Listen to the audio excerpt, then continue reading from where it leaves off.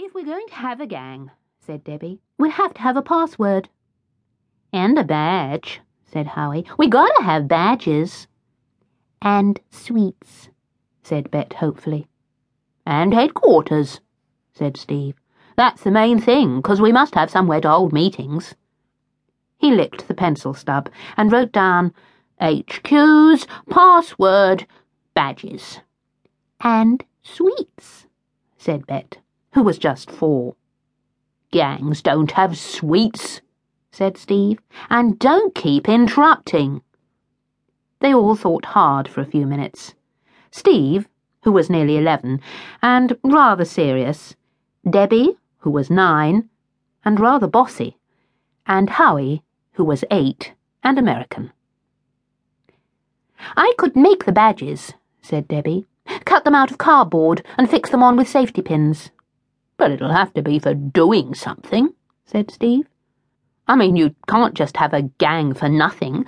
It will have to be for doing good deeds, or keeping fit," said Debbie. "Or having fun," said Howie. "Or sweets," said Bet. They all glared at her. "That's all she can think of," said Steve. "Sweets, sweets, sweets. She sounds like a flipping record.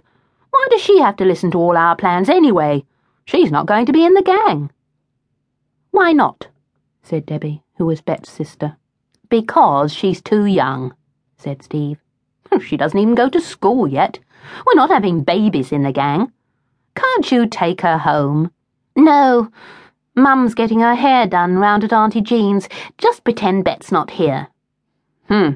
We could if she'd stop saying sweets," said Steve. But Debbie gave him a jab with her elbow, and he decided to say no more.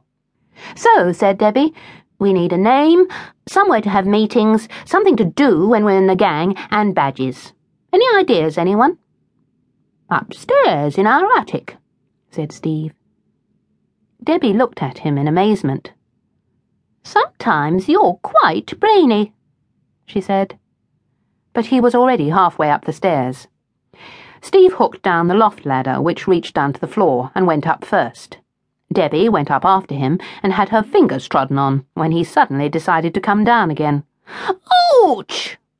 she screeched. "What's the matter?" said Steve. "My fingers, you idiot! What are you coming down for? I thought we were going up." "It's dark up there. I'll have to get a torch." He found a torch and went up again. "What's it like now?" cried Debbie. "Do you see any spooks?" said Howie, and they hurried up the ladder, with Bet following as fast as she could. The attic was not very big, and it was cold. A large water tank stood in the middle of the floor, and various boxes and bits of furniture were stacked around. "Ooh, there's a chair here," said Steve. But as soon as he stood it up, one of the legs fell off. "Oh, brilliant," said Debbie. "That can be yours." Bet appeared at the top of the ladder. "Go down," said Debbie. "It's too dangerous for you. You'll fall."